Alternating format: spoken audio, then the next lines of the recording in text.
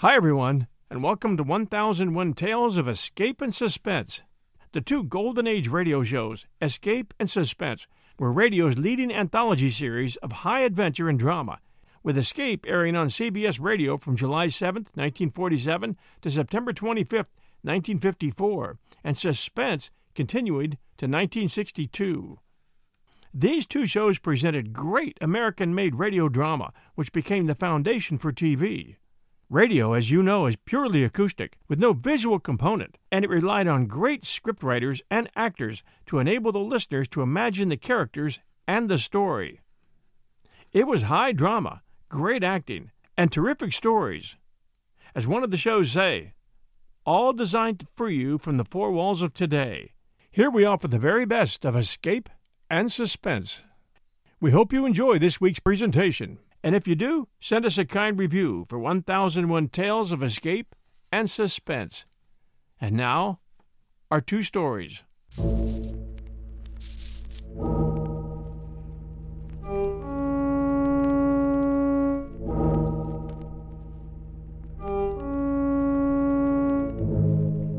You are speeding through the Turkish night on the Taurus Express. You are alone and unarmed. And somewhere on the train is a calm killer from whom you must escape.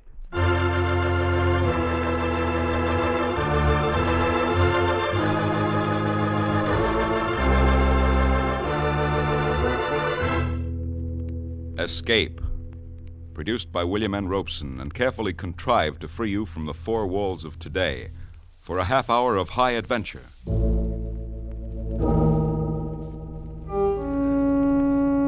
Tonight we escape to Turkey and the Taurus Express, which carries a shipment of death. As Harold Lamb told it in his exciting story, Three Good Witnesses.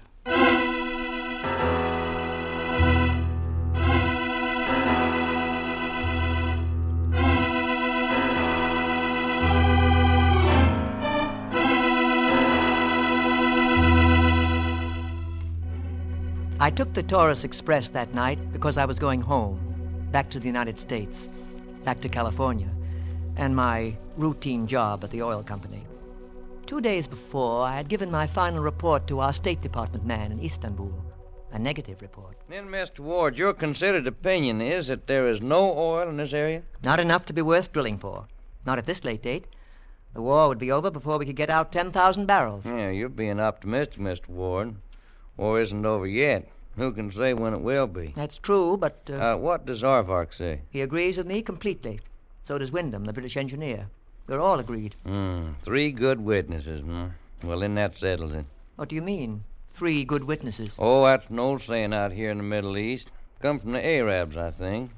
In their old law, the testimony of 3 independent and trustworthy witnesses was enough to establish the guilt or innocence of an accused person. But, why 3?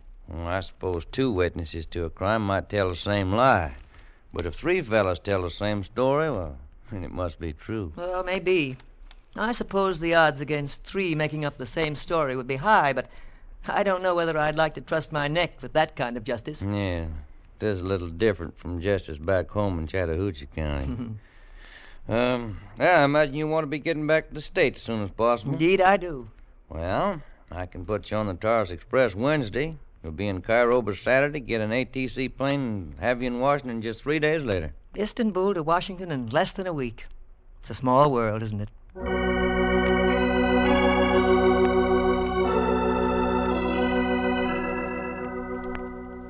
So I was booked on the Taurus Express leaving Istanbul on Wednesday night. Got to the station late, and as I walked down the long platform toward the first-class carriages, I sensed a tenseness in the crowd. First, I couldn't explain it. Then I noticed that the platform was alive with police. They stood at the door of every car, motionless, solemn-faced, carefully scrutinizing everyone who got aboard. And it seemed that everyone on that bustling platform was aware of them. Well, I found my car near the front of the train. A policeman stood at the open door. I paused to verify the car number, and suddenly I heard a voice at my elbow. I thought I had missed you. A pair of arms twined around my neck. A pair of lips were kissing me. I pushed her away to try to see her face, but she clung to me. I tried to say something, but she kept talking so fast I couldn't get a word in. How could you do this to me? To run off without even saying goodbye? I must be with you right up to the last minute. My darling. At last I could see her, and she was beautiful. Very young and very beautiful. Turkish or Greek, I couldn't tell which, but lovely. Me. You must let me get on the train with you. See you safely to your compartment. I cannot bear to... Madame, I'm afraid you're making a mistake. Please, you must help me. I will explain. But Come, you will miss the train. I will see you safely on board. Come, hurry, so we may say our last goodbye in privacy. This last was thrown over her shoulder to the policeman standing there as she pulled me up the steps into the car. He stared at us, but he said nothing. And in a moment we were standing in the deserted corridor. Oh, thank you, sir. Thank you. Now, look here, young lady. What is all this? It is the fault of those police standing out there. I could not get into the car alone. But why not? This is a first-class car. Only rich foreigners ride in first-class compartment. I could see by your clothes you were American. I knew you would help me. But why did you want to get into this car, especially? Because I... Suddenly she stopped, and her eyes were riveted on something behind my back. I turned to see a swarthy young man staring at us from the other end of the car. He was dressed in the uniform of a train conductor. He slid open a compartment door. There was an almost imperceptible jerk of his head, and then the girl slipped past me and into the open room. The conductor slid the door shut after her. Your number, sir? Huh? Oh, yes, 12. Yes, the next one. Here. If there is anything I can do for you, I shall be pleased. If you care to leave your ticket and passport with me, I shall be able to attend to Syrian customs without disturbing you later. As he talked, his eyes were not on me. He was watching the slow progress of a policeman through the car. The officer was walking by, glancing into each compartment. When he came opposite us, he spoke to the conductor. Polikala? Polikala. The conductor was standing squarely in front of the door of the girl's compartment, hiding her from view. The policeman walked on. In a moment, he had disappeared.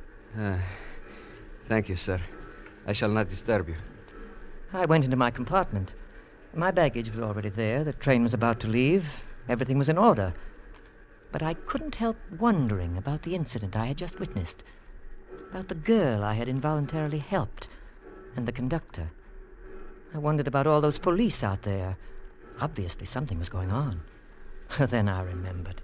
This was Istanbul, the gateway to the Middle East. It was supposed to be alive with Axis spies. Could that girl be... Then I laughed. Just my overage, stay-at-home mind imagining things. Then suddenly I heard a voice in the corridor outside. What's the big idea? The voice was unmistakably American and music to my ears. I jumped to my feet and stepped into the corridor. There outside the next compartment was a young man in civilian clothes, carrying a small bag and a briefcase. The swarthy conductor was approaching him with a worried look. How about this, huh? There's a dame in my compartment. I beg pardon, sir. There must be a mistake. This compartment number 10. Naturally, you think I can't read? Number 10, that's mine. But number 10 is not sold. It is not marked on my list. The heck it isn't. I've got my ticket right here. What's with the dame? Please, not so loud. I don't get this. I beg your pardon. Can I be of any help? Huh? Oh, you're an American, too. Yes, Humphrey Ward, Los Angeles. Tom Hatfield. Glad to know you. And what's with the dame? Do you know? No, I'm Please, afraid... gentlemen, step into the compartment, please. But the girl... Please, in. Yes? Okay. Well, okay. Please, sir. Oh, well, all right. Ti epidas. Ti ina. Fasaria. Officer not to come. Hey, talk English, huh? What's all this about, anyway? It is... I am embarrassed, sir. Oh, you're embarrassed. I buy a ticket and find a dame in my compartment. Of course, on closer inspection, maybe I'm not so mad after all. She looks like a good deal. Thank you, sir. Oh, you do speak English. Sir, the policeman will come by. Maybe look in. I must ask of you a favor. Yeah? If she could stay here, just until the train started, she will not bother you after that. Well, why can't she stay in her own compartment? Please, sir, I have no place else to put her. All the other places are taken. Oh, she's a deadhead, huh? Deadhead? No ticket. Stowaway. It is something like that. Well, what's the setup? She your girlfriend? No, it is not like that. It is... You see, we're both Macedonian. She is escaping from the Nazis. She wants to go to Cairo and join the nurse corps. Oh? She has been for 2 years in Greece under the Nazis. Mm-hmm. She's a real patriot, if you will help her. Well, maybe if you introduced us and let her speak for herself. She is called Mara Dallas. Well, let's make it Mary for short. Mary the Deadhead. Hi, Mary. Hi. You're okay. Get her. She talks American. I spent 2 years at American school at Thessalonica. I worked with the Red Cross in Greece during the fighting. That's so? I like Americans. I want to go to United States. Who doesn't? I want to learn to be a real Norse. You will help me. Americans are always kind. Mm-hmm. This gentleman here helped me get on the train. Naturally. Now, you will help me. Okay? Okay. Oh, thank you, sir. Now, I must go before the policemen get more suspicious. Okay, this may turn out to be a pleasure. Looks like you don't need me. I'm in the next compartment. Maybe we'll get together later. Sure. I'd offer you a seat, but we're sort of crowded already. Mary and me. I went back to my seat laughing. Laughing mostly at the silly idea I'd had that maybe Mary the Deadhead and her conductor friend were spies of some sort. Obviously, they were harmless. As harmless as I was. And that was completely harmless, confound it. I looked out of the window as the train slid out of the station, leaving Turkey, leaving the war, going home, back to complacent safety. Men were out here fighting and dying, and they'd get no help from me. Me, overage and useless. I felt pretty sorry for myself.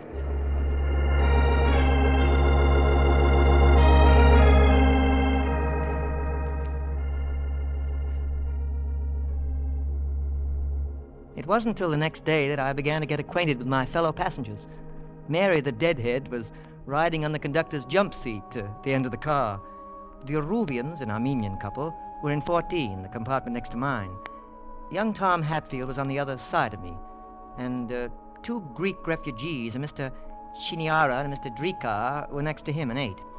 Hatfield kept pretty much out of sight all day, and it was Mr. Chiniara who shared a table with me at dinner that night. I didn't much care for him, but he was somebody to talk to. You Americans, you do not realize how lucky you are. No, I suppose not. You do not know what it is to be safe. Just look around you. Almost all the passengers on this express are refugees.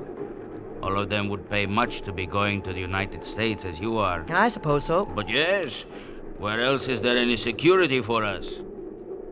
But you, sir, and your young friend are always secure. Wherever you go, you are always safe.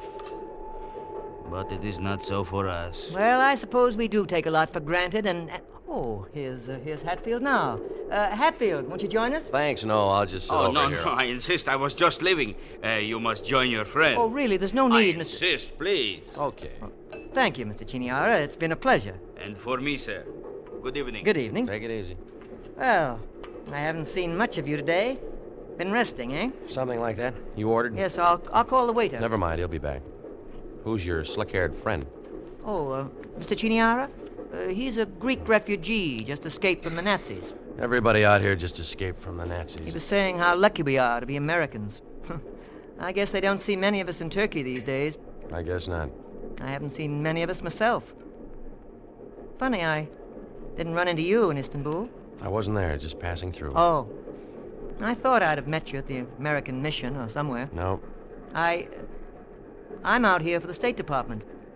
Oil. But I haven't had much luck. Now I'm going home. Too bad. Yeah. Plenty of things for us Americans to do out here, though. Like, oil and other things. Of course, they give the unimportant stuff to has-beens like me. Leave the good stuff for young fellas like you. Okay, Mr. Ward. What? Okay. I'm Tom Hatfield, Frankfort, Kentucky. White, Protestant, 26, unmarried. No, I'm not a draft dodger, and no, I'm not AWOL. And yes, I'm here on business, which is none of yours. Well, I'm a Captain Air Force, 2 years overseas. You might say officially I'm on a holiday. The fact is, I'm taking this train to Adana, where I get off at 5 tomorrow morning, cross the border, and catch a plane that's waiting to take me to Cairo. Anything else you want to know? Oh, I'm sorry. I didn't... No. Sit down. I'm sorry. I guess I'm getting on my own nerves. Forget it, will you? Oh, it's nothing. You needn't think that... Riding on trains is kind of bad for a flyer. It makes me jumpy. I understand. And you must have already been through a lot. Yes, I do understand. I was in France in 1918. I know what it's like. Maybe you know better than I do. Oh, I wouldn't say that. But I envy you. I'd give anything to be in it. You're lucky you're not. Oh, I know. But it's no fun being old and useless like me either. I envy you. I can tell you're doing something important. You can? How? By the way, you're so careful with that briefcase. You carry it around with you all the time. You got it on your lap right now. Probably got something important in it. Dispatches or something. So you noticed that, did you? I hope nobody else on this train is so observant, Mr. Ward. Oh, you're pulling my leg. What difference would it make anyway? You never can tell. On a train like this, out here, you never know. Oh, you mean spies? Well, I wouldn't... Well, but why? I haven't seen anyone who looks suspicious. Spies are never suspicious looking, Mr. Ward. They're anybody. Anybody who wants to make a quick buck and doesn't care how he does it. This train is alive with people like that. But who? Well, just take, for instance, Mary the Deadhead. She's young and pretty, yes, but she's broke. And her shifty-eyed boyfriend, the conductor. Oh, but they're Greeks. She's a refugee. So she says. But didn't it seem strange to you that he put her in my compartment by mistake? My name wasn't on the list, so he said. Were you satisfied with her story? Well, for a moment, I was suspicious, but I... You can't take too much for granted. Now, for instance, the story I just told you. I might be a spy, mightn't I? That whole thing might be hogwash. Well, no. You're American, I know that. Who else would say hogwash? No matter. I could be an American traitor. There are such things. Oh, but Or you might be the spy. Yes, I even look like you. Meek and mild, Casper Milquetoast. Their cover stories are pips. Like telling you they're out here looking for oil. They strike up a conversation, ask questions, and notice briefcases. Oh, but look here. Now, surely you don't think... No, I don't think anything.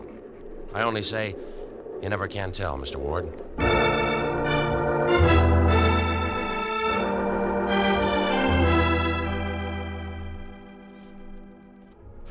He was kidding me, of course, pulling my leg.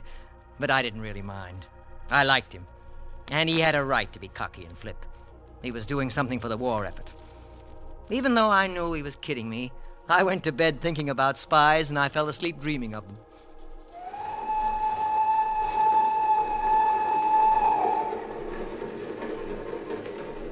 Then very suddenly, I woke with a terrible sense of urgency. There was something that I must do. I looked at my watch. It was 10 minutes to 5. The train was dark. Everything was quiet. Yet I felt I had to get up. I started to put on my clothes. It didn't make sense. But then I remembered. It was Tom Hatfield, not me, who had to get up at 5, leave the train at Adana to cross the border into Syria and take his plane. Those dispatches must be important if he had to change to a fast plane as soon as he got out of neutral Turkey.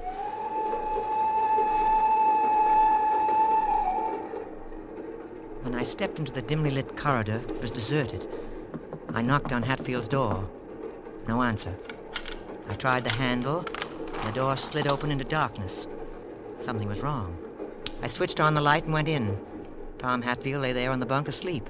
Hey, Hatfield, rise and shine. We're coming into Adana. You've got to get off. I shook him, but he didn't move. Then I saw blood on his pillow, on his head. I looked around quickly. The briefcase was gone. Kevorkian! Is something wrong, sir? Did you see anybody go into number 10? No, nobody. Who should be going... Look, do you have keys to the doors? But no, there are no keys. They lock from the inside, a sliding bolt and chain. Nobody can get in once they're locked. Yeah, that's what I thought. I knew Tom Hatfield would have locked that door. Somebody must have gotten in some other way and left the corridor door open as a false clue. But how? Then I noticed the door which connected with number 8. I tried it. It was locked. This didn't make sense. But through my mind was racing one thought. American dispatches have been stolen. Tom Hatfield is out, and it's up to me. I searched the room. I found an automatic under the mattress, but no briefcase. I heard the train start up again. We were leaving Adana. I looked again at the connecting door. Then I got it. The bolt was fastened on the other side of that door. But on this side, it was not. That meant that someone could have come in through number 8. I knocked on the connecting door. I heard a movement, and the bolt slid back and the door opened. I was face to face with Mr. Chiniara. Yes? And he was staring at the gun in my hand. What is it? What is that for? The briefcase. The bag of my friend. Is it here? Briefcase? Bag? Oh, we have here only our valises. This door has been opened. Something is missing. Oh, if you have lost something, I pray you to look. I know nothing of it. Come in, please, and look. All right, I will. I'm not accusing anyone, but I just want to be sure that...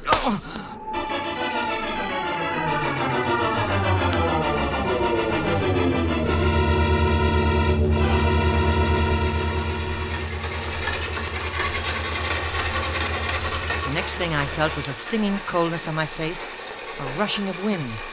I realized that I was hanging half out of the window of the car. They were shoving me out of the train. Savagely, I kicked. Felt something give. Then I pushed myself back in, slid down on the floor. Felt something hard under me. The gun. In the dim compartment, I saw them coming at me. Chiniara and Ricard. I raised the gun.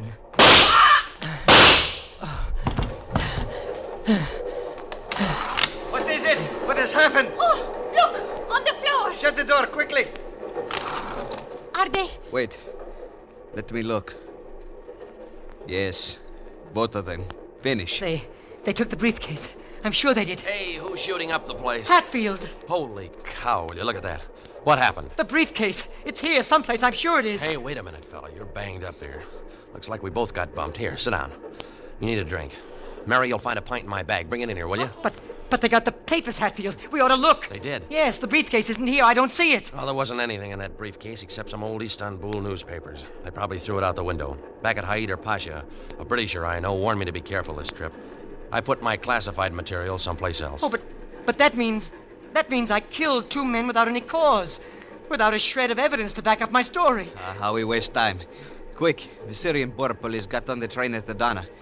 They might be here any minute. Now, who is dead here?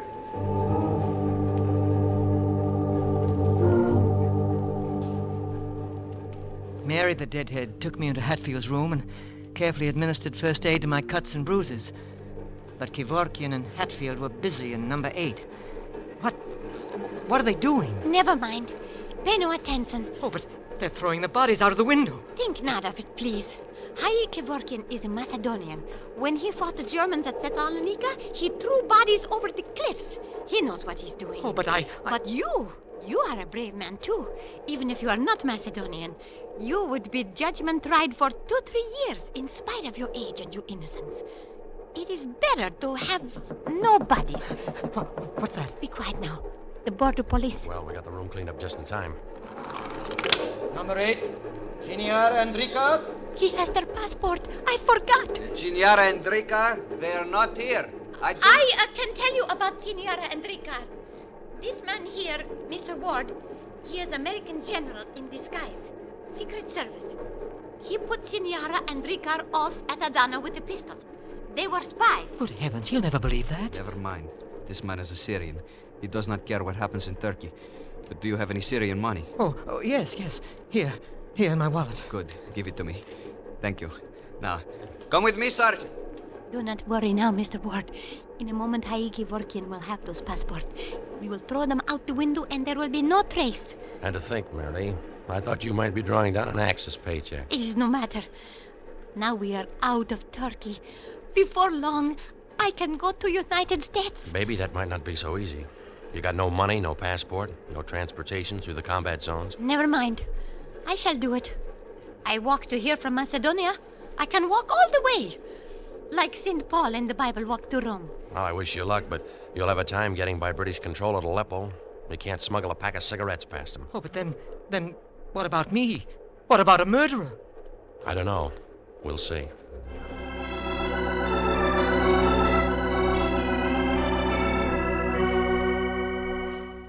It was morning when the train pulled into Aleppo, the station where British control came on.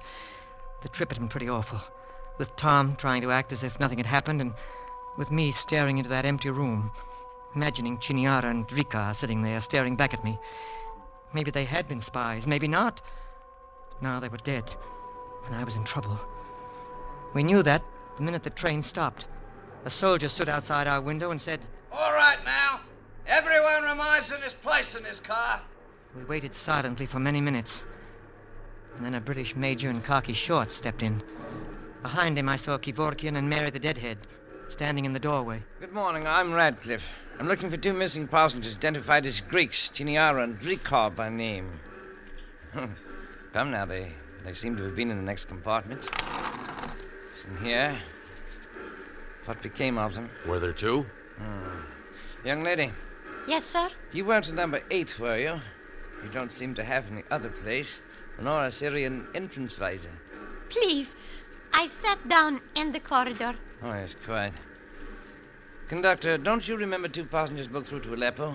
One was quite stout, book dealer who escaped from Greece 10 days ago. The other... Those. They descended from the car at Adana. One was fat with slick hair, and the other... Yes, Yeah, yes. Really.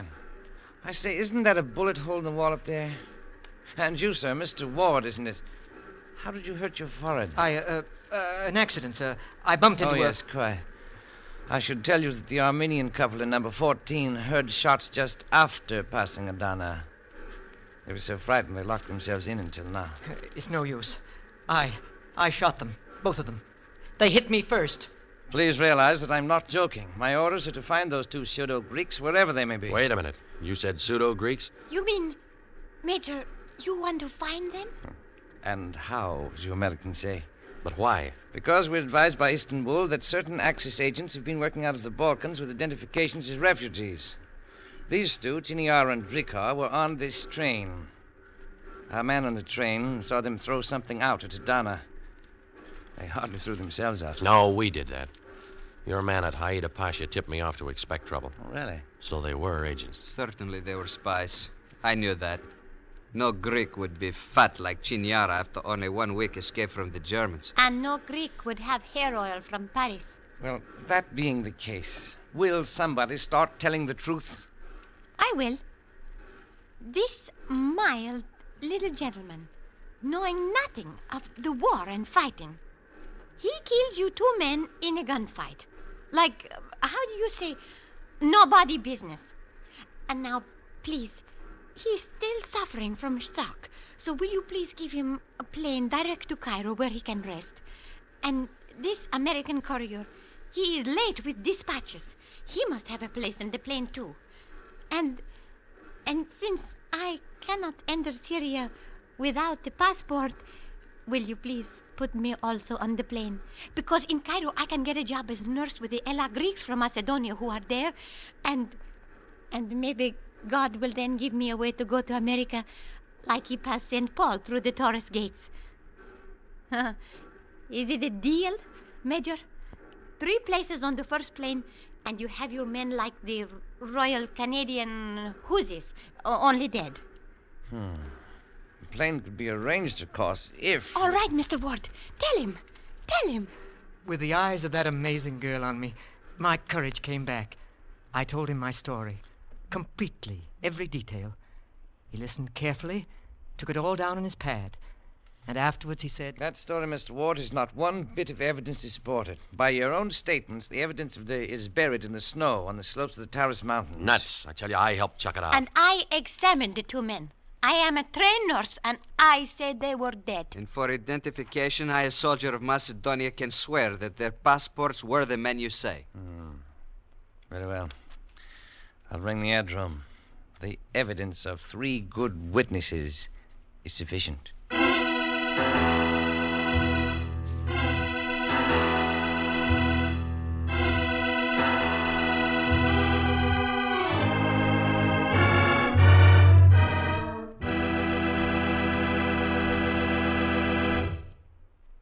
Escape, produced by William N. Robeson and directed by Norman MacDonald, today brought you 3 Good Witnesses by Harold Lamb, adapted for radio by John Dunkel, with Morgan Farley as Humphrey Ward, Jack Webb as Tom Hatfield, Janet Nolan as Mary the Deadhead, Harry Bartell as Kevorkian, with Barton Yarborough and Jack Crucian. Music was conceived by Cy Feuer with Eddie Dunstetter at the console. Next week... You are alone in Paris, unable to speak the language, unable to cope with a gigantic conspiracy which seeks to convince you that you are mad. And you know you are the victim of a plot from which there is no escape.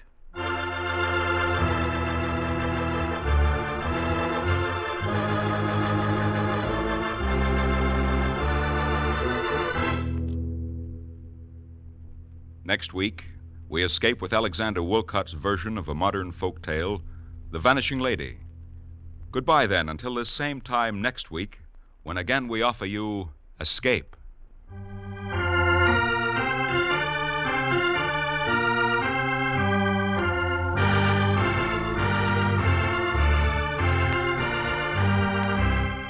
This is CBS, the Columbia Broadcasting System.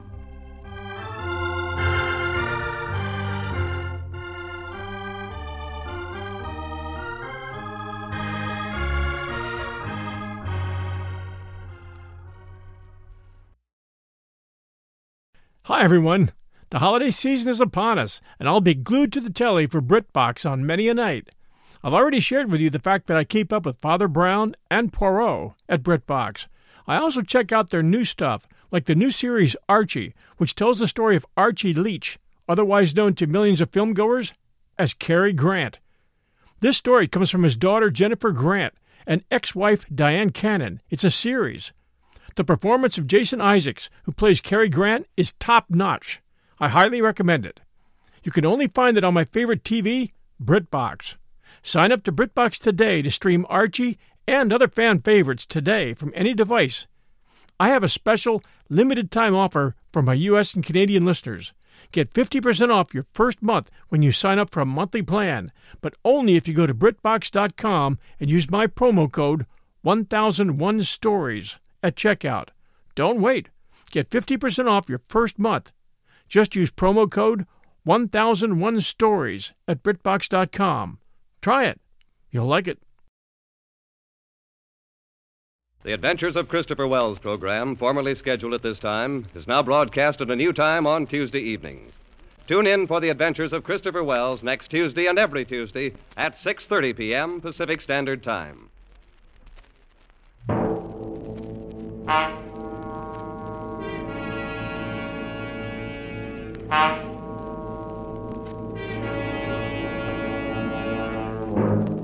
You're alone in Paris, unable to speak the language, unable to cope with a gigantic conspiracy which seeks to convince you that you are mad. You are the victim of a plot from which there is no escape.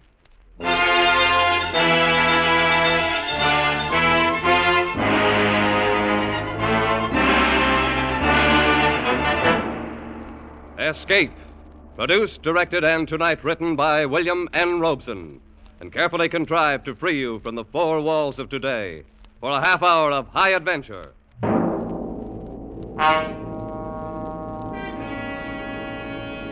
Tonight we escape to Paris at the time of the Great Exposition, and one of the recurring legends of our time, in Alexander Woollcott's version of the story of The Vanishing Lady.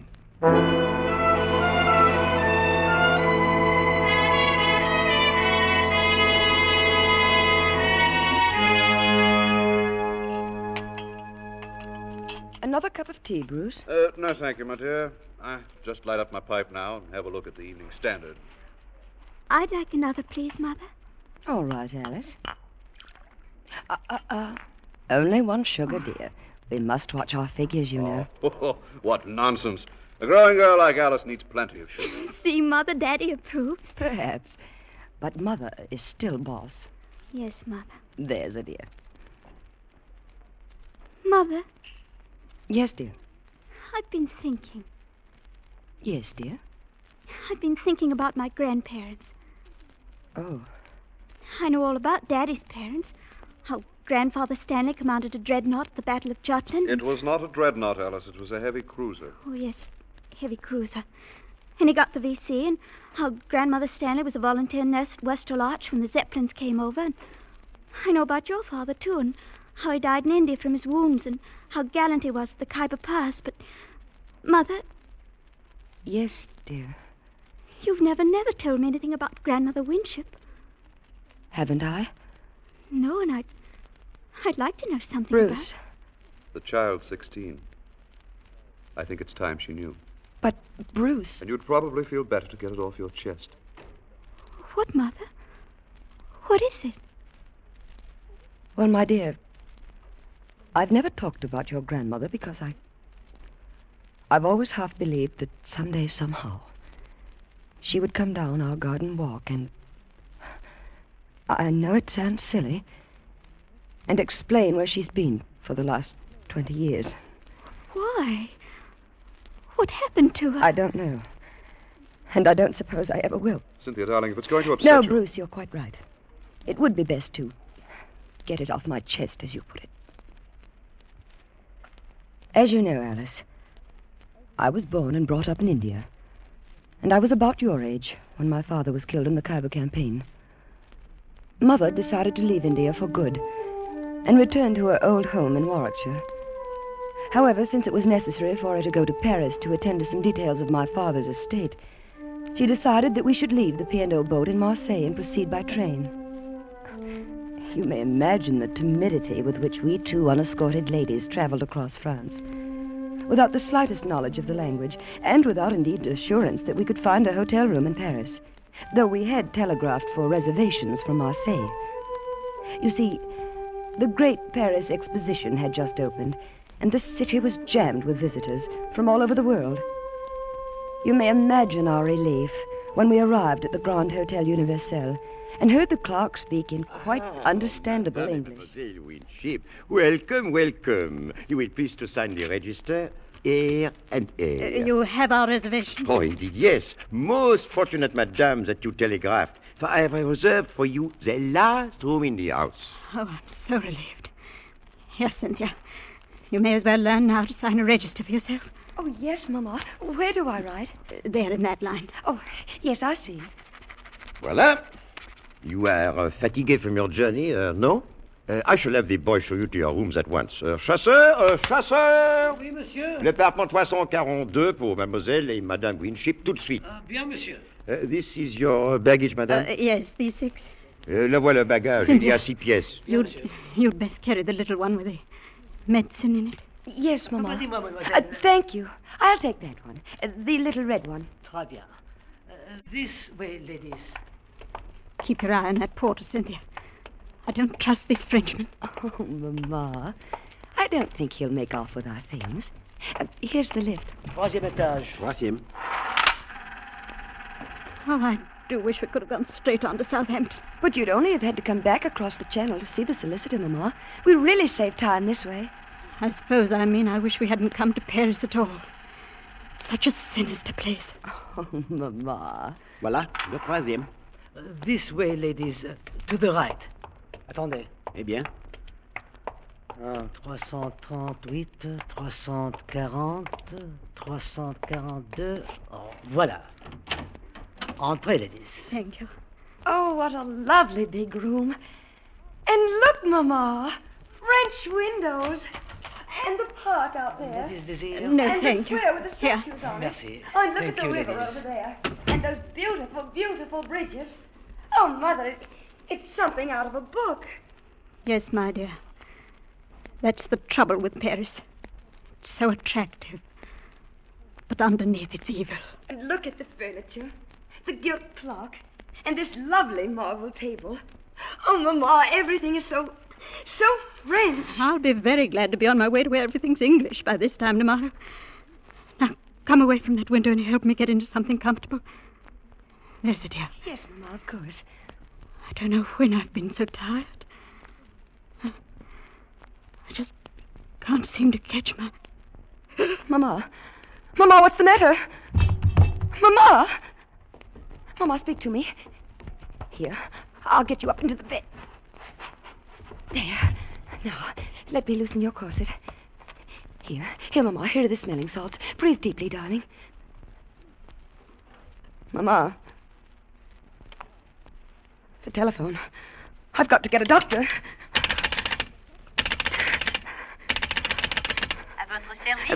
Hello, operator. Will you please send a doctor up to room number... Oh, let me see. Number 342. Pardon?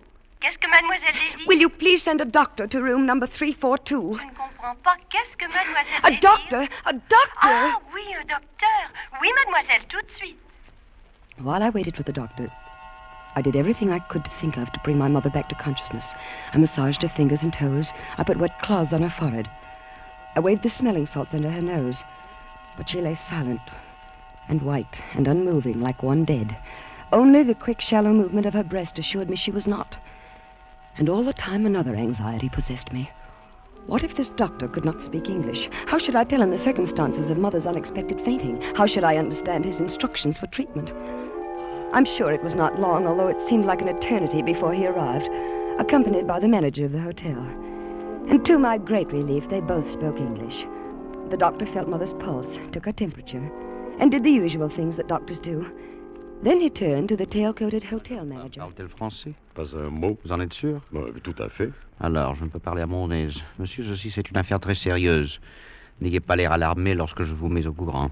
Cette femme est atteinte de la peste. De la peste? Elle n'a qu'une heure à vivre. Je n'ai pas besoin de vous dire... While they talked in this language I couldn't understand, I looked from one face to the other, trying to read from their expressions how serious my mother's illness was. But they were as casual as though they were ordering dinner. Finally, I could stand it no longer. They must. You must tell me. What is the matter with her? Mademoiselle, your mother is ill, yes. Seriously ill. It is a collapse. Due perhaps to the strain of traveling. However, a week or two of absolute rest A week or two? We were to go on to England tomorrow. That would be out of the question. She cannot be moved for at least several days.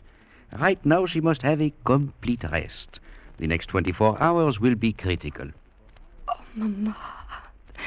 Poor Mama. No, mademoiselle, you must not break down, too. I need your help. Yes, doctor. Immediately, I need some medicine. Will you fetch it for me? Why, yes. I must not leave your mother for a moment during these critical hours. Here, I will write down this address and a little message to my wife. Your wife? Yes, I have the medicine already prepared at my home.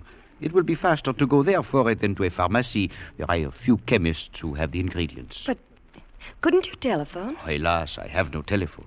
Well, then a messenger, perhaps. Oh, mademoiselle, you do not know Paris en fête. With the exposition opening, nowhere can you find a reliable messenger. They are all selling souvenirs. No, mademoiselle, you will accomplish the errand more rapidly yourself.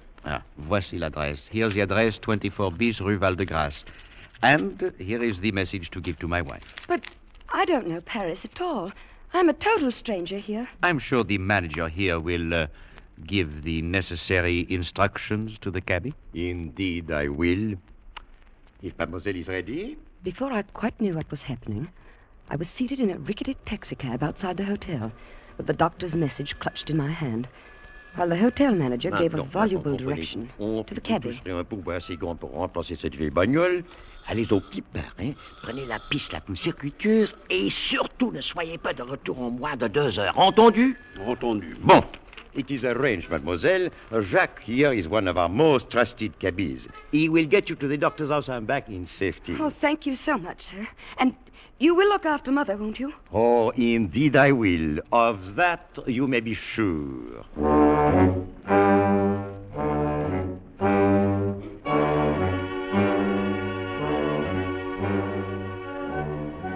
When we left the hotel, we crossed a huge square with statues around it and turned into a wide avenue which led up a gentle incline, at the top of which was a huge arch. But before long, we turned off to the right into narrower streets. It must have been 20 minutes later when we turned into another wide boulevard, and I saw another huge arch up ahead. Or was it the same arch? Driver! Mademoiselle? Haven't we passed that arch before? Regardez, mademoiselle, voici l'Arc de Triomphe. Là-bas, la Tour Eiffel et... Driver, I don't want a sightseeing tour. I want to go to this address directly. Don't you understand? Please, now take me there at once. En fait, sans mieux. De la patience, mademoiselle. Paris, c'est une grande ville, voyons.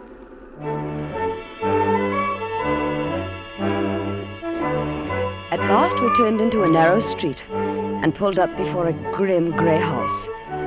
The blue enameled sign on the wall read number 24 bis. I jumped out of the cab almost before it stopped, rushed up the 3 stone steps and pulled at the brass bell knob. Oh, hurry. Hurry, hurry, please. Oui? The doctor sent me for some medicine. Here, please read this. Retenez cette jeune femme aussi longtemps possible. C'est de la plus grande importance pour l'avenir de Paris et même de la France. Oh, entrez, mademoiselle. Thank you. The doctor's wife stood there reading and rereading the note as though she didn't understand it. And until I thought I would scream. Oh, please, please hurry. Get the medicine. It's my mother. She may be dying. I must get back to her. Please hurry. Asseyez-vous. She pointed to a chair. Attendez. And slowly walked down the hall and closed the door behind her. I waited. And waited. And I wondered. Wondered about the time the taxi had taken to get here. About that arch that looked so familiar.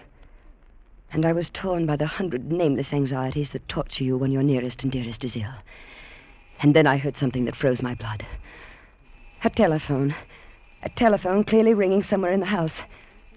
But the doctor had said he had no telephone. That was the reason I must come all the way for the medicine. No, it couldn't be in this house. It must be next door or across the street. Of course, that's where the sound was coming from. Allô? But no. Oui, elle est ici maintenant. It was the voice of the doctor's wife answering the phone. Oh, no. No, what monstrous plot was this? I felt my scalp crawl with terror. Brain pounded, my head felt as though it would burst. I wanted to scream, to run out of this awful house, to run all the way across Paris to the bedside of my mother. Voilà, mademoiselle.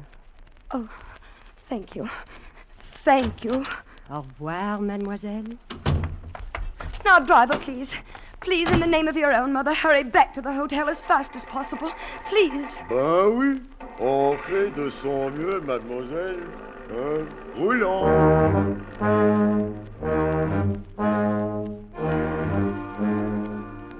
But my pleading was of no use. Either it was misunderstood or ignored.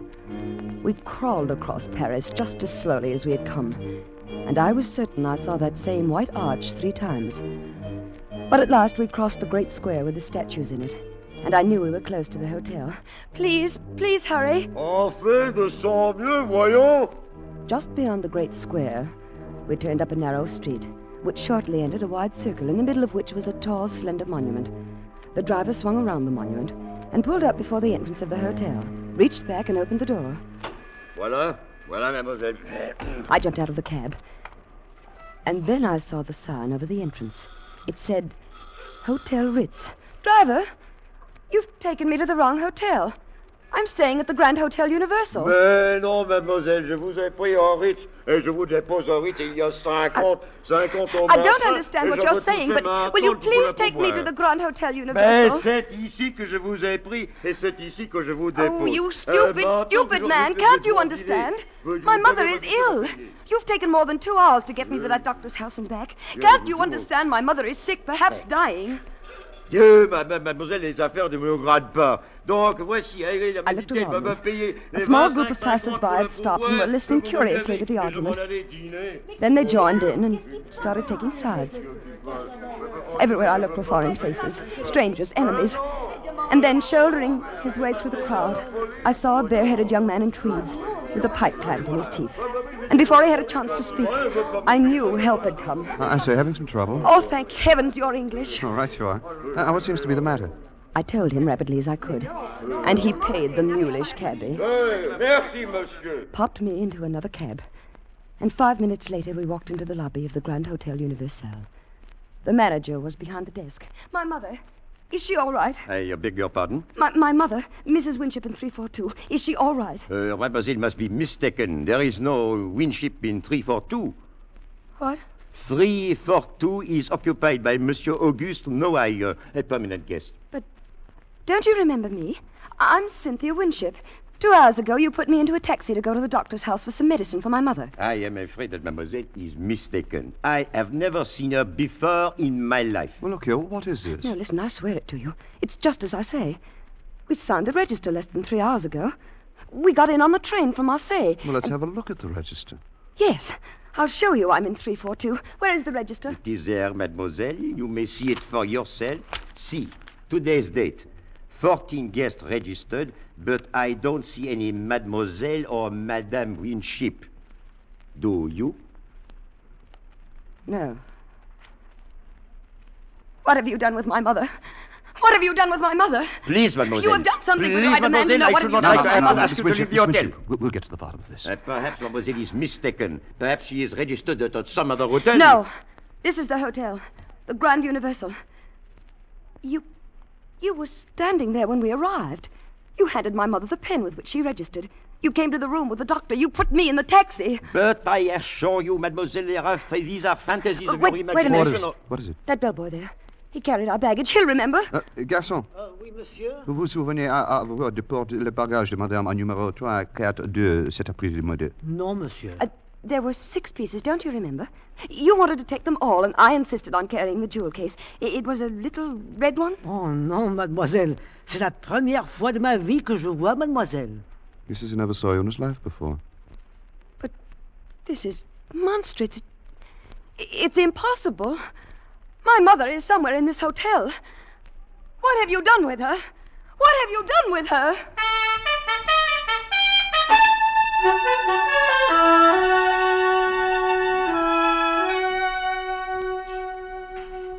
Now then, how do you feel, Miss Winship? Better, thank you. This soup was very nourishing. No, won't you have something else? Salad, bit of roast? Thank you, no. A cup of tea, perhaps. Certainly. Garçon? Monsieur? Une tasse de thé pour mademoiselle. Tout de suite, monsieur. I don't know how to thank you, Mr. Do you realize I don't even know your name? It's Bruce. Bruce Stanley. I'm glad to meet you, Mr. Stanley. It's a pleasure, Miss Winship. Mr. Stanley, you believe me, don't you? Of course I do, Miss We Winship. did register at that hotel. We were in room 342. I can even describe the furnishings. There was a big window that went from the ceiling to the floor. Well, every hotel room in Paris has windows like that, Miss Winship. Oh, they do? Yes. Well, in this room, the draperies were plum-colored. There was a marble table, black marble it was, and a gilt clock. It had run down. The hands had stopped, I remember, at 20 minutes past 3. The walls were covered in rose brocade, and the bedspread was a washed-out yellow. Oh, if I could only get into that room, you'd see I'm not making this up. I'm not. I'm sure you aren't. Perhaps I can find a way to make them let you in the room. Oh, can you? Well, yes, I'm with the embassy, you know, undersecretary sort of thing. I believe the British Empire has enough influence to change the mind of an obstinate Paris innkeeper. Then let's do it. Right away. Well, I'm afraid the might of Britain can't move that fast. It's past dinner time. But tomorrow we'll see. Tomorrow?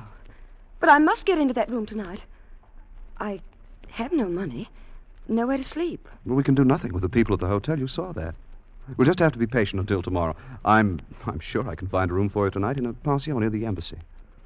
You're so very kind. How can I ever thank you, Mr. Stanley? Well, you might begin by calling me Bruce. Thank you, Bruce. Thank you, Cynthia. Oh. What is it? I just thought of something. The doctor. The doctor? Yes, the one the hotel manager brought in to look after Mother. I still have his address somewhere here in my purse. Yes, here it is. Oh, we must go there immediately. He can tell us about Mother. Let's see. 24 bis Rue Val de Grace. Well, that's not far. It's just off the Boulevard Raspail near the Luxembourg. How long would it take to get there by taxi? Oh, about 10 minutes. But it took over an hour this afternoon.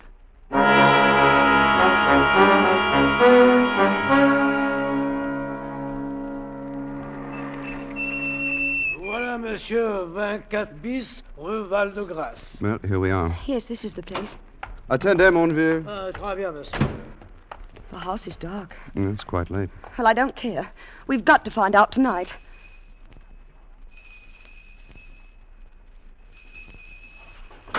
Qui est là? Qui sonne? Where is he? There at the upstairs window. Monsieur le docteur, c'est mademoiselle Stanley. Elle veut vous questionner à propos de sa mère. Stanley, je ne connais pas mademoiselle Stanley. He says he doesn't know you. But he must. Doctor, don't you remember this afternoon? You sent me to your house for medicine for my mother. Je ne comprends pas l'anglais. He says he doesn't understand English. Oh, the liar. The dreadful liar. He does. He speaks perfect English. Et vous, jeune homme, je vous conseille de ne pas déranger le repos des gens comme il faut et de vous en aller avant que je n'appelle la police. I'm sorry, Cynthia. Oh, Bruce. What am I going to do? What am I going to do?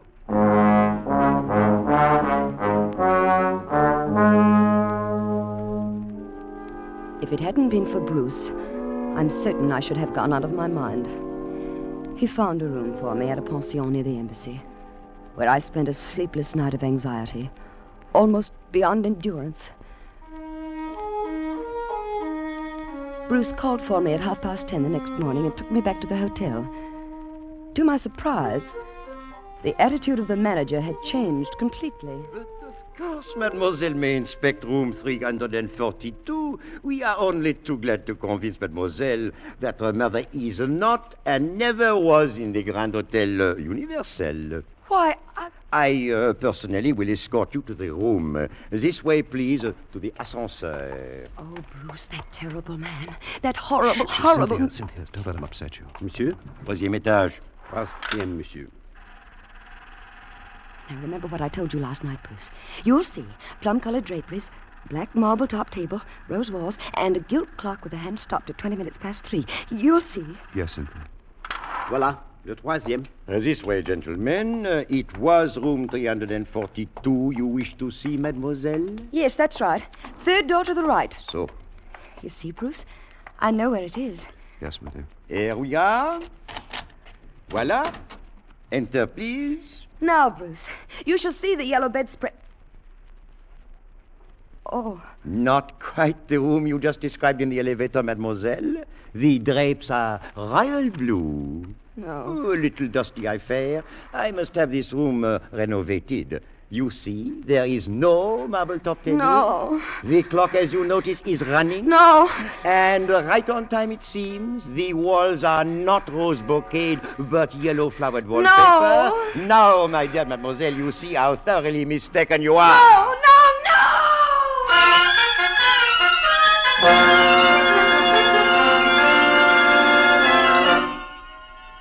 They had tried to make me think I was mad. They succeeded. I remembered nothing until I awoke in my aunt's house in England 2 weeks later, thanks to Bruce, who never left my side during those terrible days when my sanity hung in the balance.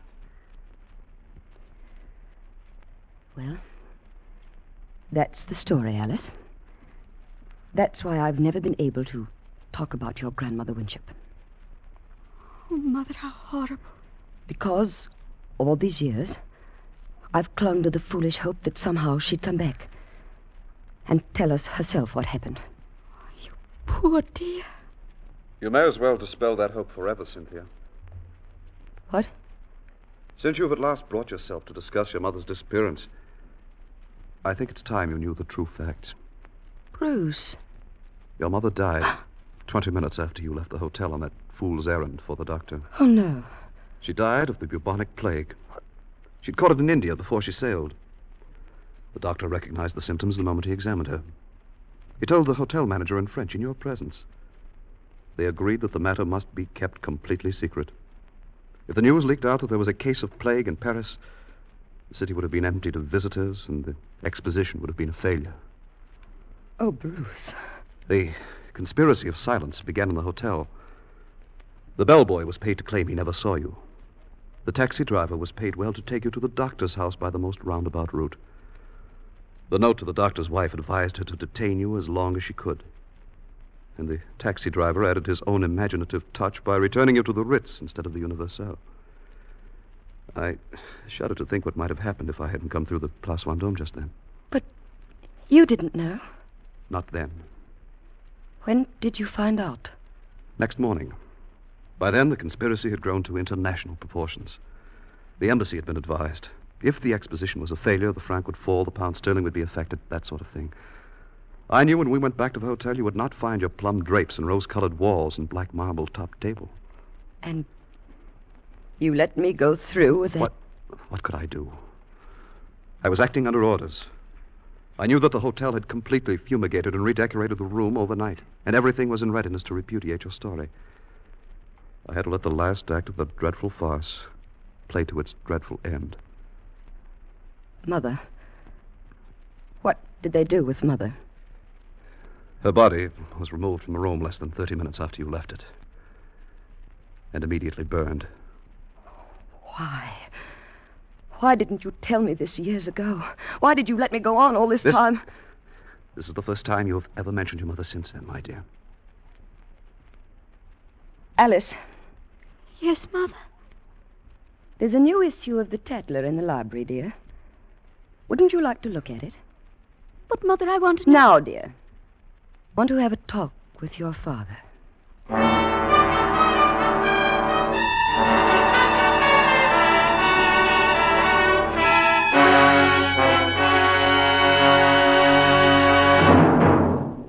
Escape, produced and directed by William N. Robeson, has brought you The Vanishing Lady by Alexander Wolcott, adapted for radio by Mr. Robeson. Cynthia was played by Joan Banks. Bruce was played by Hy Averback. The hotel manager and cab driver were played by Ramsey Hill. The musical score was conceived and conducted by Cy Feuer. Next week... You are deathly afraid of snakes, and between you and a fortune, between you and escape, yawn the white jaws of a deadly cottonmouth.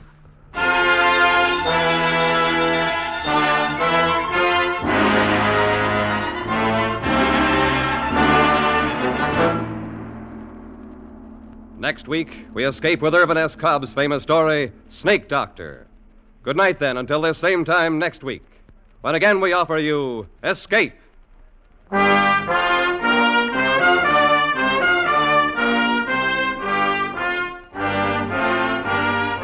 This is CBS, the Columbia Broadcasting System.